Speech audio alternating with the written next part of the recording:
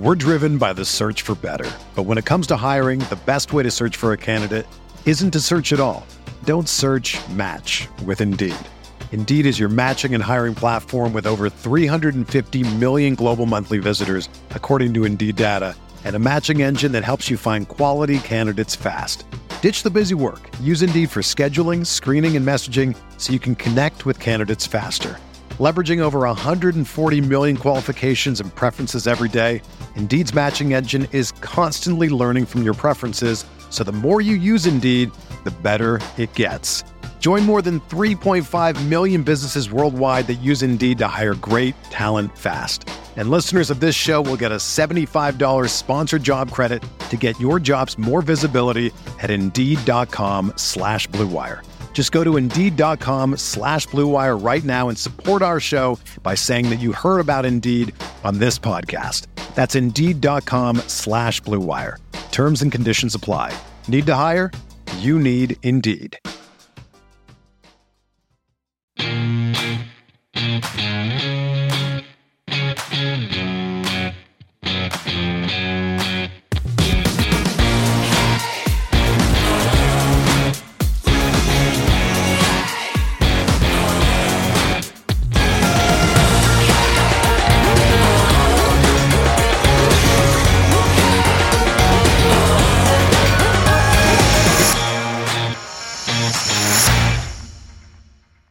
Ladies and gentlemen, boys and girls, welcome back to another episode of Talking Halos. I am your host today, Jared Timms, and I am joined alongside my co-host, my partner in crime, Nate Green. Nate, how you doing? I'm doing fantastic, Jared. How about you? I'm doing pretty well myself. I'm excited. It's Friday. Happy Friday to you and everybody listening to this. And I'm excited because Shohei Ohtani won the AL MVP. No surprise here. Honestly, one of the best seasons that we've seen in quite some time. Most historic season, I think. I don't know if it's the best, right? We can't say it's the best, right, Nate? No. I think we're in agreement there. I think we're going to get a lot of heat for that, because he had a hell of a season. He really, really did. But, what he did was historic. It wasn't one of the best seasons of all time. I mean, it was historic. It was unbelievable. We're probably not going to see it again, not even out of him. The fact that, what were we talking about at the beginning of the season? 25-10? And he just... Yeah, that was the goal. 25 bombs and 10 wins. Yeah, and we said, he's going to, win the MVP that way, and maybe not even win the MVP. We said he was going to be in on it, and, ended up with, 46-9, I think it was? Yes, something like that. Yeah, and that's a damn good season. So tip the cap to Shohei Ohtani for a fantastic season. So give me one word to describe this season that I haven't used. So you can't use historic, because I used it. Kind of putting me on the spot here. I know this isn't our normal thing, but can you think of a word? Legendary. Ooh, good one. I like it. So, yeah, I honestly, we didn't really need to dive deep into Shohei Ohtani winning the MVP. He absolutely deserved it. He went 30 of 30 with the votes. He had the most historic season in baseball history. He was just unbelievable. Most valuable player. I mean, I guess actually, as we're talking about this, and we always fly by the seat of our pants here, what does MVP mean to you? That'll kind of be our first question of the day. What does MVP mean to you? And I know there's different thought processes on this, but what does it mean? I think it really means the most valuable player in the league. So, well, yes, obviously it's the most valuable MVP. Hold on. Let me get to my point here.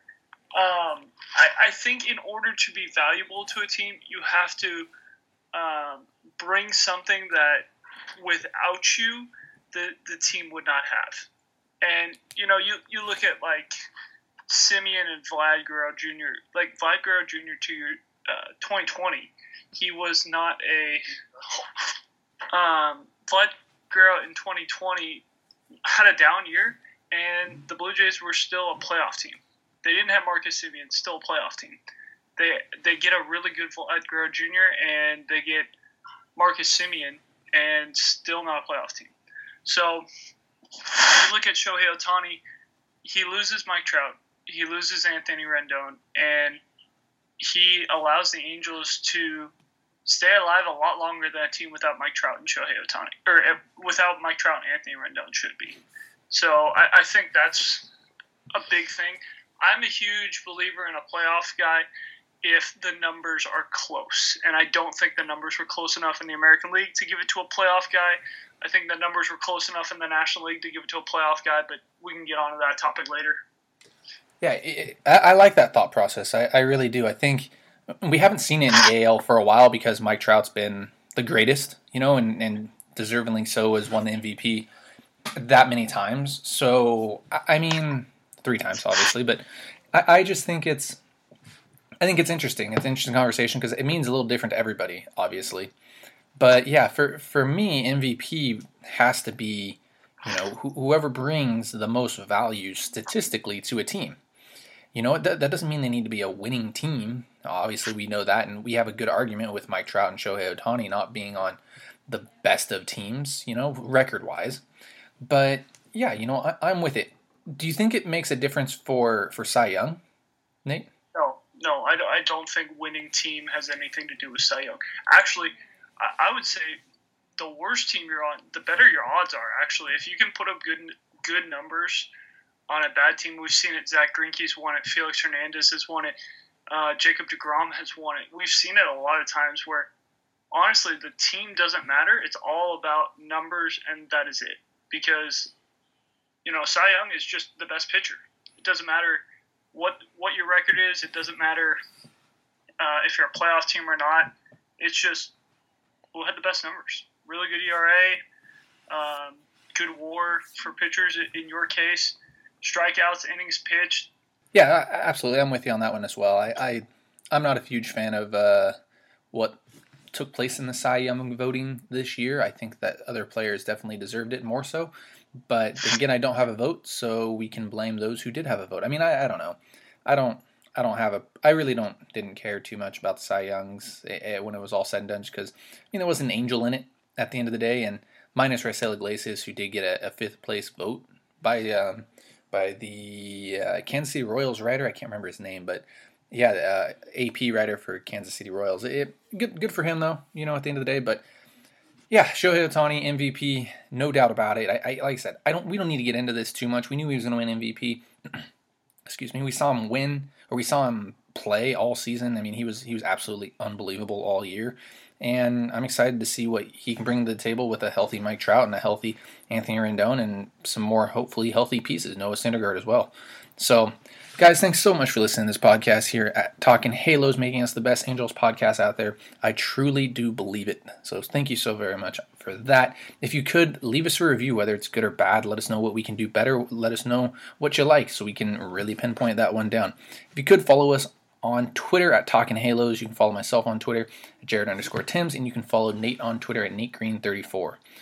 All right, let's get on to what we really want to talk about, and let's continue to talk about it. We mentioned Noah Syndergaard right before, we had to do all that fun stuff, but Noah Syndergaard, we just saw Justin Verlander re-sign with the Houston Astros for 1 year, $25 million. He got a second year player option, I believe, for another $25 million. So my first question to you, Nate, is looking at the Verlander deal, does it make you feel a little bit better? No, he got the extra year, and the option is a big deal in this. And you heard of Verlander talk about it. He felt a sort of loyalty to Houston, which I understand. A team who made a big transaction to go and get you. You pitched pretty well for them, and then you tear your UCL, and they still offered you a big contract. So I can understand the loyalty there, especially getting paid the big money his last year where everyone knew he wasn't going to pitch. And so, yeah, I understand the loyalty thing. And, the second year is the biggest issue, honestly. Like, the fact that he was able to get another option out of this to go back to Houston is why I'm not as thrilled as I would be. Like, I've said this multiple times. I've talked to many people who are like, hey, how do you feel about this signing? And the biggest thing to me is the 1 year. Like, that's great. If he's really good, Noah Syndergaard's really good, what happens if the Angels aren't? Like, just because Noah Syndergaard is good does not mean the Angels are going to be good.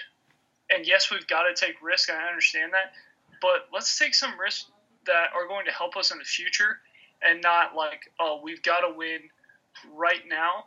Which I understand. We do need to win right now, but it's really hard asking a guy coming off Tommy John who actually really hadn't had the best control in baseball beforehand, and knowing that's going to be the last thing to come back after TJ, he could struggle. He could, but he also could be really, really good. And just because he's really good doesn't mean the Angels are going to be good. You've got Patrick Sandoval, who's going to have to take that next step. You got Reed Detmers, who's going to have to take that next step. Jose Suarez is going to have to take that next step. Possibly Griffin Canning. Like, there's a bunch of question marks in this rotation. Whether we go get another guy or not, like, we're going to have question marks basically throughout this entire rotation unless we go get a real number one. Absolutely. I think the Angels definitely need to go get that for sure guy who's going to give you 150-plus innings. Like, you don't have that guy right now that we know is going to give us 150-plus innings. I'm worried about the end of the season at the moment, like who's going to finish off games or who's going to start games when at the end of the season. We saw it last year. So, Nate, I think this is the first time we've disagreed on something.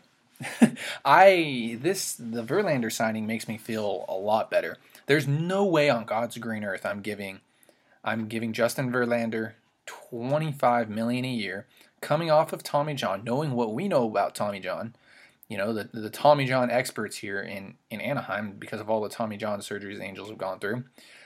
There's no way on God's green earth that it's going to happen. I understand it from a Houston standpoint, the loyalty and everything like that, but the Verlander deal makes me feel a lot better because if Verlander got 25 a year from Houston, what did he ask for from the Angels? 30?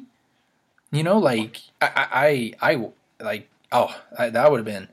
would have been somewhat of a nightmare in my opinion. If the Angels would have taken, I'll take the 1-year deal on Scherzer over the 2 for $50, technically is what it's going to end up being for Justin Verlander at age 39. I'll take that. I'm still not happy about losing the draft pick. And I'm still not happy about losing international money for a 1-year deal. So be it. It makes me this. You know what the Scherzer thing makes me feel like?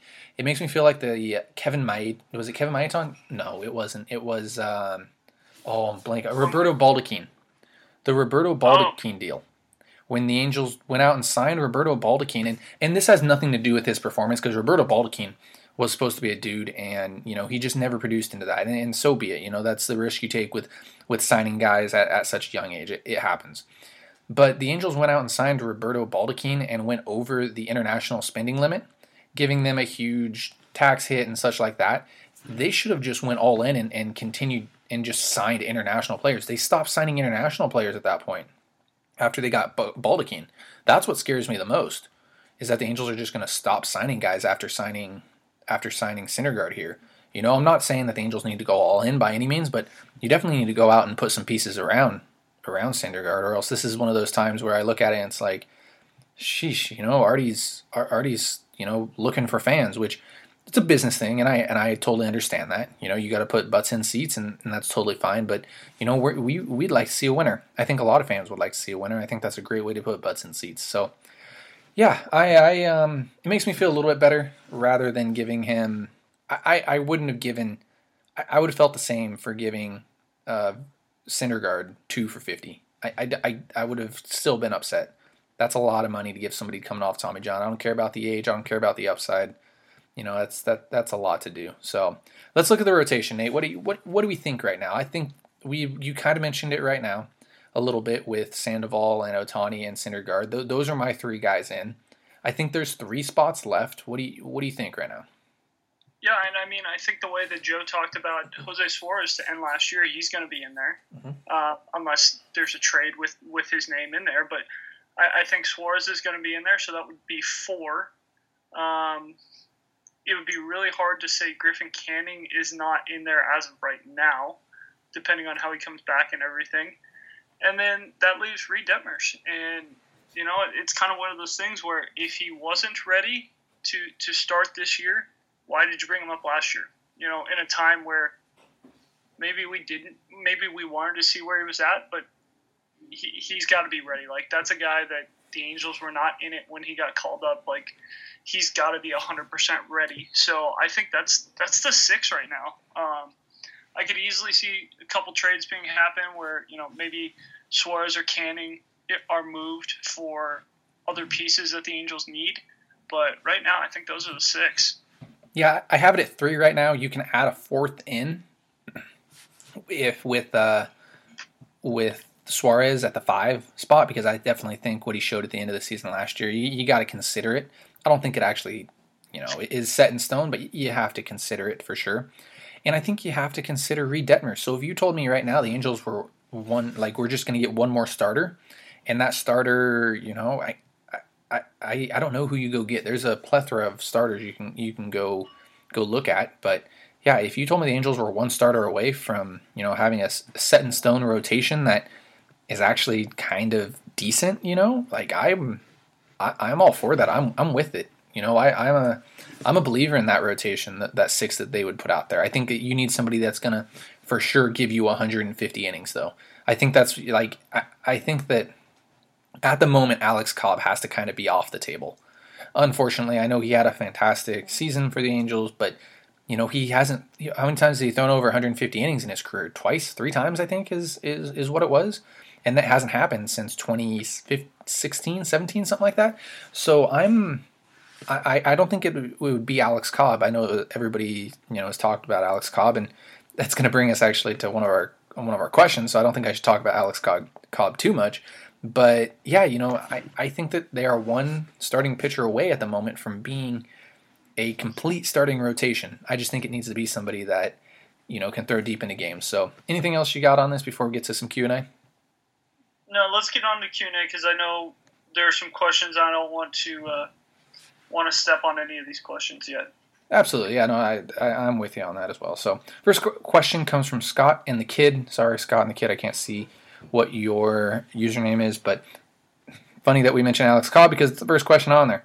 Still a solid chance of re-signing Cobb, or is the ship about to leave the harbor? I like the way he worded that. It kind of threw me for a twist there. But, I mean, I think where I'm at with Alex Cobb at the moment, I think that if some pieces get traded, it's a little bit different. But I think right now you have to look for a starter who's going to get you deep into games and throw 150-plus innings. Right, Nate? Absolutely. I think the biggest thing is not necessarily getting deep into the game, which we love to see our starters go deep into the game, but to be available every 6th day. And I think that's something that Cobb has not been in a while, is just available. And we talked about it to end the year.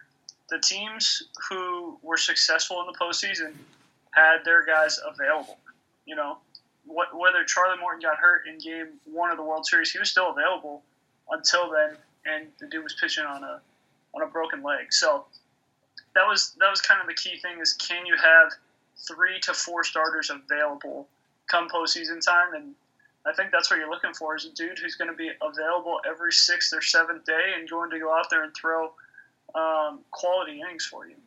Absolutely, and this is where and I know that our listeners don't want to hear it again, but the Trade Ohtani thing really comes into play. I know he just won MVP and he this, that, and another, fantastic, but it's tough. I'd rather roll in with a five-man rotation without Shohei Ohtani and get yourself a lot of depth, rather than having Ohtani in there, because it's a big question mark. Syndergaard's a question mark. Detmers is a question mark. Suarez is a question mark. Canning, question mark. I mean, the whole rotation right now is question marks. Like you don't know. You need something for sure at the end of the day. So great question, Scott and Kid. So next question, or I guess comment, comes from DOcho831. A little bit of a long one here, so hang in there with me, guys. A concern with the Noah Syndergaard contract is that it still means Artie's controlling what type of contract he's willing to give pitchers, i.e. the 1-year deals.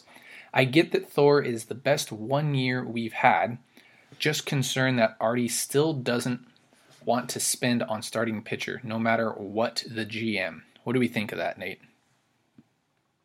It's really hard to disagree with him. I mean, we've looked at the trend for a long time, and it's 1 year deal to starting pitchers. And you hear the rumors swirling right now, the Angels are interested in arms for short-term deals. And, yeah, I think that is something that's going to get brought up, is does Artie want to give people multi-year deals? And how many years is he willing to go? Is he willing to go 3, 4, 5?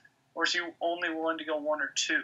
And I don't know what the reason is for it. I'd be interested to hear the Angels come out and say, hey, the reason why we only want to give guys 1 to 2 years is because of this.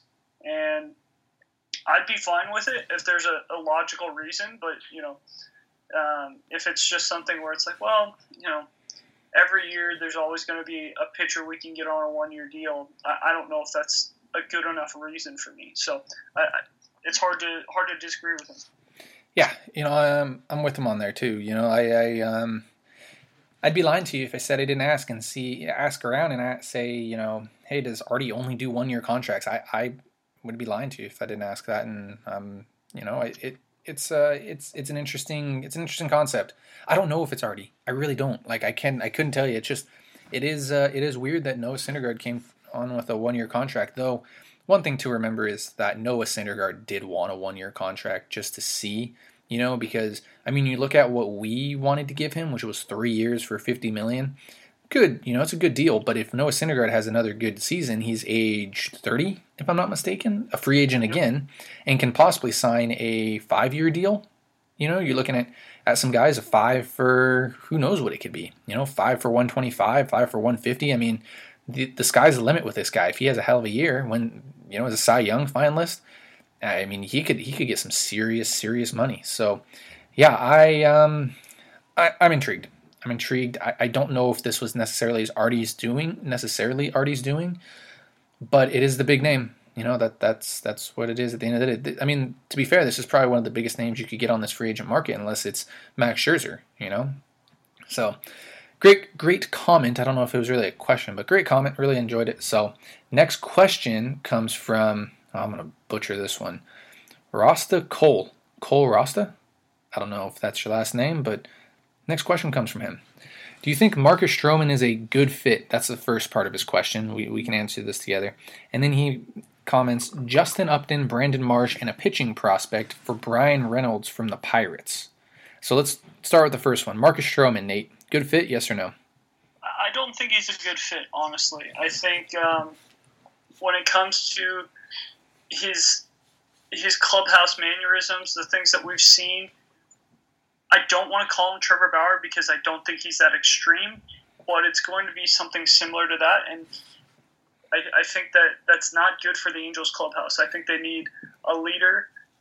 Thor could be a leader in the locker room, which is going to be huge, and I think they got to go get one more guy who's going to be either a lead by example guy or maybe even just a veteran who can lead the starting staff, and I just don't feel Marcus Stroman is that guy. I know Marcus Stroman is another big name. He's got the pedigree of being a very good pitcher in the American League and the National League, but it just, I don't know, there's a lot of question marks for me with him. He's been very good. He has not always been healthy, and I don't know, it's just not a good fit for me, in my opinion. Is he the right pitcher? Yes, absolutely. I think if you can get a Marcus Stroman pitcher, absolutely. Now you bring up the clubhouse, and everything. I don't know. That's a big question mark. And you mentioned it. It's not Trevor Bauer. How we were absolutely out on Trevor Bauer because of the clubhouse and such like that. I think that Marcus Stroman brings a certain type of flair, that's good. It's something that the Angels, want. And the Angels have definitely talked to Marcus Stroman. They've talked to every pitcher. Everybody knows this, 100%. And I think that he's a good fit. I do worry about the clubhouse a little bit, but I think he's the right guy. I do. I really, really do think he's a good fit when it's all said and done. I do worry about it. Like I said, the clubhouse just a hair, but good fit, yes, for sure. And as far as that trade goes, I'm with it, but I don't know if the Pirates would be with that trade. I think you'd have to throw in a Reed Detmers and probably another piece to get Brian Reynolds. He's a pretty damn good baseball player, right? Yeah, absolutely. I don't think the Pirates do that, especially part one. They're not taking Justin Upton's contract. They don't pay anyone in Pittsburgh right now. And part two, Justin Upton doesn't take that because Justin Upton has to agree to hit based on his no trade clause. Yeah. And then, honestly, like, you're trading Brandon Marsh for Brian Reynolds, and it's like pretty similar players in the Pirates' eyes. Like, they get a couple more years of a Brian Reynolds type of guy, but if you're the Pittsburgh GM, that's the guy you want to build around. He's 25, 26 years old, I believe, maybe turning 27 this year. And if I'm the new GM of the Pittsburgh Pirates, which Ben, it's his first full year, I guess second year, he really wants to build around someone, and Reynolds is going to be the guy. Yeah, the Pirates are going to be good pretty soon. You know, they have a damn good farm system, in my opinion. So kind of watch out for them here in the upcoming years, you know. But yeah, I think something funny that you mentioned, and we talked about it off the record, was the salary. I think that Justin Upton becomes a hotter commodity after this lockout that's going to happen. And I think we can just kind of leave it at that. So next question comes from Watch Your Lips Meet. Fantastic, love it. He says, I think signing Iglesias, Corey Knebel, and Joe Kelly is doable. What do you think? Nate, what do you think? Is it doable? Absolutely, it's doable. I mean, the Angels still have a good amount of money left, probably 40, 50 million, depending on how much Artie wants to spend, as little as 30 million. So it's easily doable. Is it the right move? For me personally, I think that we saw success by signing some minor league deals when it comes to the relief pitching market, and they had similar numbers to guys like Joe Kelly and Corey Knebel. I mean, Tony Watson got you a decent prospect in return for him, and so I just don't see the point in going big, because Joe Kelly's not going to take a minor league deal, and I don't see Corey Knebel taking a minor league deal after the year he had in LA. So if the Angels don't get a closer and Knebel's still out there, and you can get him, 2 or 3 years for 10, 15 million, like $5 million a year, something like that, like, yeah, it makes sense. He could be a pretty good closer for you. But as a setup guy, hoping that Iglesias comes back or something like that, it just feels like too much money for a guy who boom or bust, honestly, when it comes to relief pitchers. Yeah, the biggest thing for us, I think, is the bullpen's volatile. You just don't know. I like the Angels bullpen. I think it's young. I think there's a lot of talent with what they can use. I just don't know. At the end of the day, like how long, how good. There's only one there's only one player on the market that I would want, and I don't even know if you can consider it on the market. That's Craig Kimbrell. If you're gonna get somebody, go get Craig Kimbrell. Go take on some of his salary and do that. I'm not even in on the Raisel Iglesias, because of how volatile it is. I am all for, and people are gonna hate this one, I'm all for signing, the minor league deals, the 1-year contracts for bullpen, and hoping it works out. And if you need to go make a trade at the deadline, go ahead and do it. Because those guys are always out there, 100%. I think the bullpen's the easiest and the hardest thing to build, if that makes sense. So absolutely. There's one other guy that I do want to go get, and that's Josh Hader. His name is going to float out there with the Brewers possibly looking to trade Hader for some offensive help. So I would always be in on Josh Hader. Yeah. And I'm still good with Raisel Iglesias. I just don't see it happening with the way that this offseason has started. Yeah, I'm with you on that. It'll be interesting with Iglesias. I don't know where he goes from here. I really don't. I don't have an answer for you on that one, but good question. Next question comes from Nathan Davis. He asks, if the Halos are focused on starting pitching and relief pitching, rightly so, what options are realistically out there after the big 4-5? After the big 4-5. Does that make sense? Yeah, I think that's just coming from a starting pitching standpoint. The big 4 or 5, like Robbie Ray, Max Scherzer. I guess Verlander could be in that, but nevertheless. Yep. No, I get the question now. It took me a second, man. I'm slow today. The full day of work gets me, but but yeah, I don't know.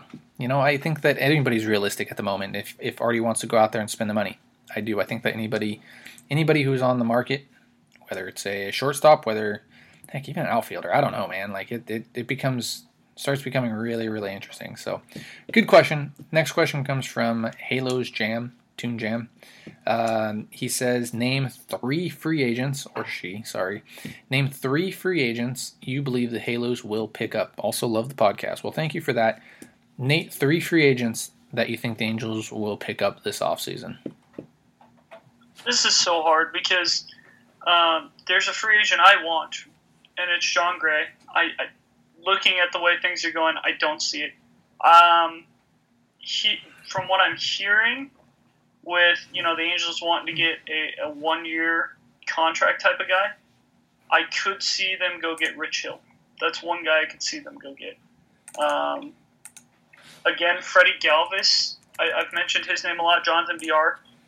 One of those 2 guys I think makes a lot of sense for shortstop, as long as they're not in the Carlos Correa, Corey Seager market. Obviously, would not be shocked if they end up with Corey Seager either. So those 3 names would be possible, but if you're going to put those into 2, the last name I could see them going to get is Kirby Yates. I mean, we've talked about it a couple times. Kirby Yates, possibly another guy coming off an arm injury, but if he takes a minor league deal, that's a risk that I think you and I are willing to take. Yeah, I'm with Kirby Yates for sure. I like it. I think that, again, coming off an arm injury, you can probably get on a minor league deal. I'm going to go a completely random direction with these as I'm looking through free agents. Kendall Graveman in the bullpen. I think he can work in the bullpen. Who was my next guy? Zach Greinke, because he's going to give you innings. Let's scratch that. Let's go Steven Matz, because I think he can give you innings. I don't know how many innings he pitched, but it feels like somebody that's going to give you innings. And then I'll start the train. Go get Corey Seager. Go get your shortstop of the future. Don't have to worry about shortstops for another 8 years or so. I'm all for that. I think that's the first position you need to build around. So you heard it here first. The Angels are going to go get Corey Seager. I don't know if it's actually going to happen, but yeah, you never know, right? So great question there. Appreciate the comment as well. So next question comes from Ryan Pierce. What would a Chris Bassitt or Frankie Montas trade cost the Angels? Oh man, this is tough. I think it starts with either or Brandon Marsh or Joe Adell. I think it starts there and it goes on from there. I don't know what it goes with. Chris Bassitt's one of the best pitchers in the American League, bar none, and I really like Chris Bassitt. I would love for the Angels to go get Bassitt. I think he's a phenomenal pitcher. It's funky, you don't know where it's coming from. I do worry about arm injuries with Bassitt, though. Same with Montas. I think they both... Montas has had an arm injury, correct? Shoulder? Am I thinking of somebody else? He's on the IL for it, but it's never been surgical. Yeah.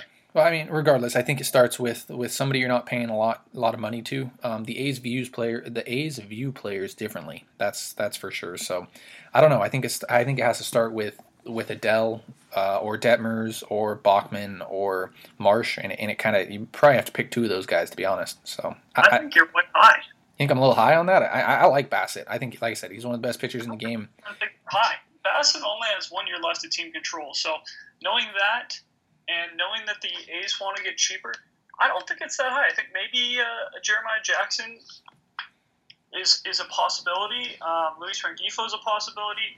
I think that it's probably one of those 2 guys, and then another younger prospect fringe top 30 guy. Just because he only has 1 year left. Montes would be a little bit more, obviously, because he's going to be, I think he has 3 more years left of team control, 2.5. I think this could be his first year of arbitration. So that could be a little bit more like a Kyron Parrish or maybe a Jordan Adams, something like that. Maybe even a Jose Suarez, Griffin Canning could possibly be in there. Reed Detmers, all those guys are possible. Just name off more top 30 prospects for me, Nate. I'm just naming the 4 pitchers that could go this year. I would not be shocked if Davis Suarez any of them get traded, honestly. But Montes is a completely different story. I think Bassett's a little bit cheaper He's only got 1 year left to team control. Oakland's going to want to get him off the books and find a replacement for him right away. Yeah, Oakland's an interesting story, like they are all offseason, every offseason, should I say. So, great question. Last question goes to obscure reference, Jason Person. I can't see it. Sorry, man. What is your realistic ideal rest of the offseason, and how close will Artie get to luxury tax? I think a lot of people know what it is. I think, let's just say it, Nate. I think Corey Seager's got to include in that, like, or a shortstop, a legitimate shortstop, big name shortstop, whether it's Trevor Siemian. Wow, not the quarterback, Trevor Siemian. Whether it's Trevor Story, Marcus Semien, Corey Seager, I think that's your ideal offseason. For me, is going to get another offensive piece at shortstop. And then another pitcher, I think that doesn't put you quite at the luxury tax, but I think it puts you close. And then you can go get a bunch of minor league deals in the bullpen. I think that's pretty fair, and I think it's actually kind of realistic too, right? Yeah, absolutely. I think the two names, like, realistically, I could see the Angels going to get Corey Seager, obviously, and then John Gray is a guy that Jared and I talk about a lot. I push the John Gray train a lot, and if that's a guy that you go get, he could easily be very, very high reward for not as much of a risk as people think. So obviously they got to get some minor league free agents in the bullpen, maybe pick up a backup catcher, minor league free agent like we've talked about. But I think that's a really realistic offseason for the Angels to focus around John Gray and Corey Seager. And then I think they'll be close to the 190 to 200 mark. 210 is the max that you can get before you're above the luxury tax. So I see them being around that 190, 195 if Artie opens up the pocket for Corey Seager. I think he'll go a little bit higher to make sure he gets Corey Seager. Yeah, it's going to be interesting. Like I said, expect the least expected when it comes to the Angels. So, guys, thanks so much for listening to this podcast here, Talking Halos. Really do appreciate it. If you could leave us a review, subscribe to this podcast wherever you're listening to it as well. If you want to come on for Talking to Fans, shoot us a message at Talking Halos, or at myself at Jared_Tims, or at Nate Green34. And don't forget to follow us there, guys. So have a great day, have a great weekend, and we'll see you guys on Monday.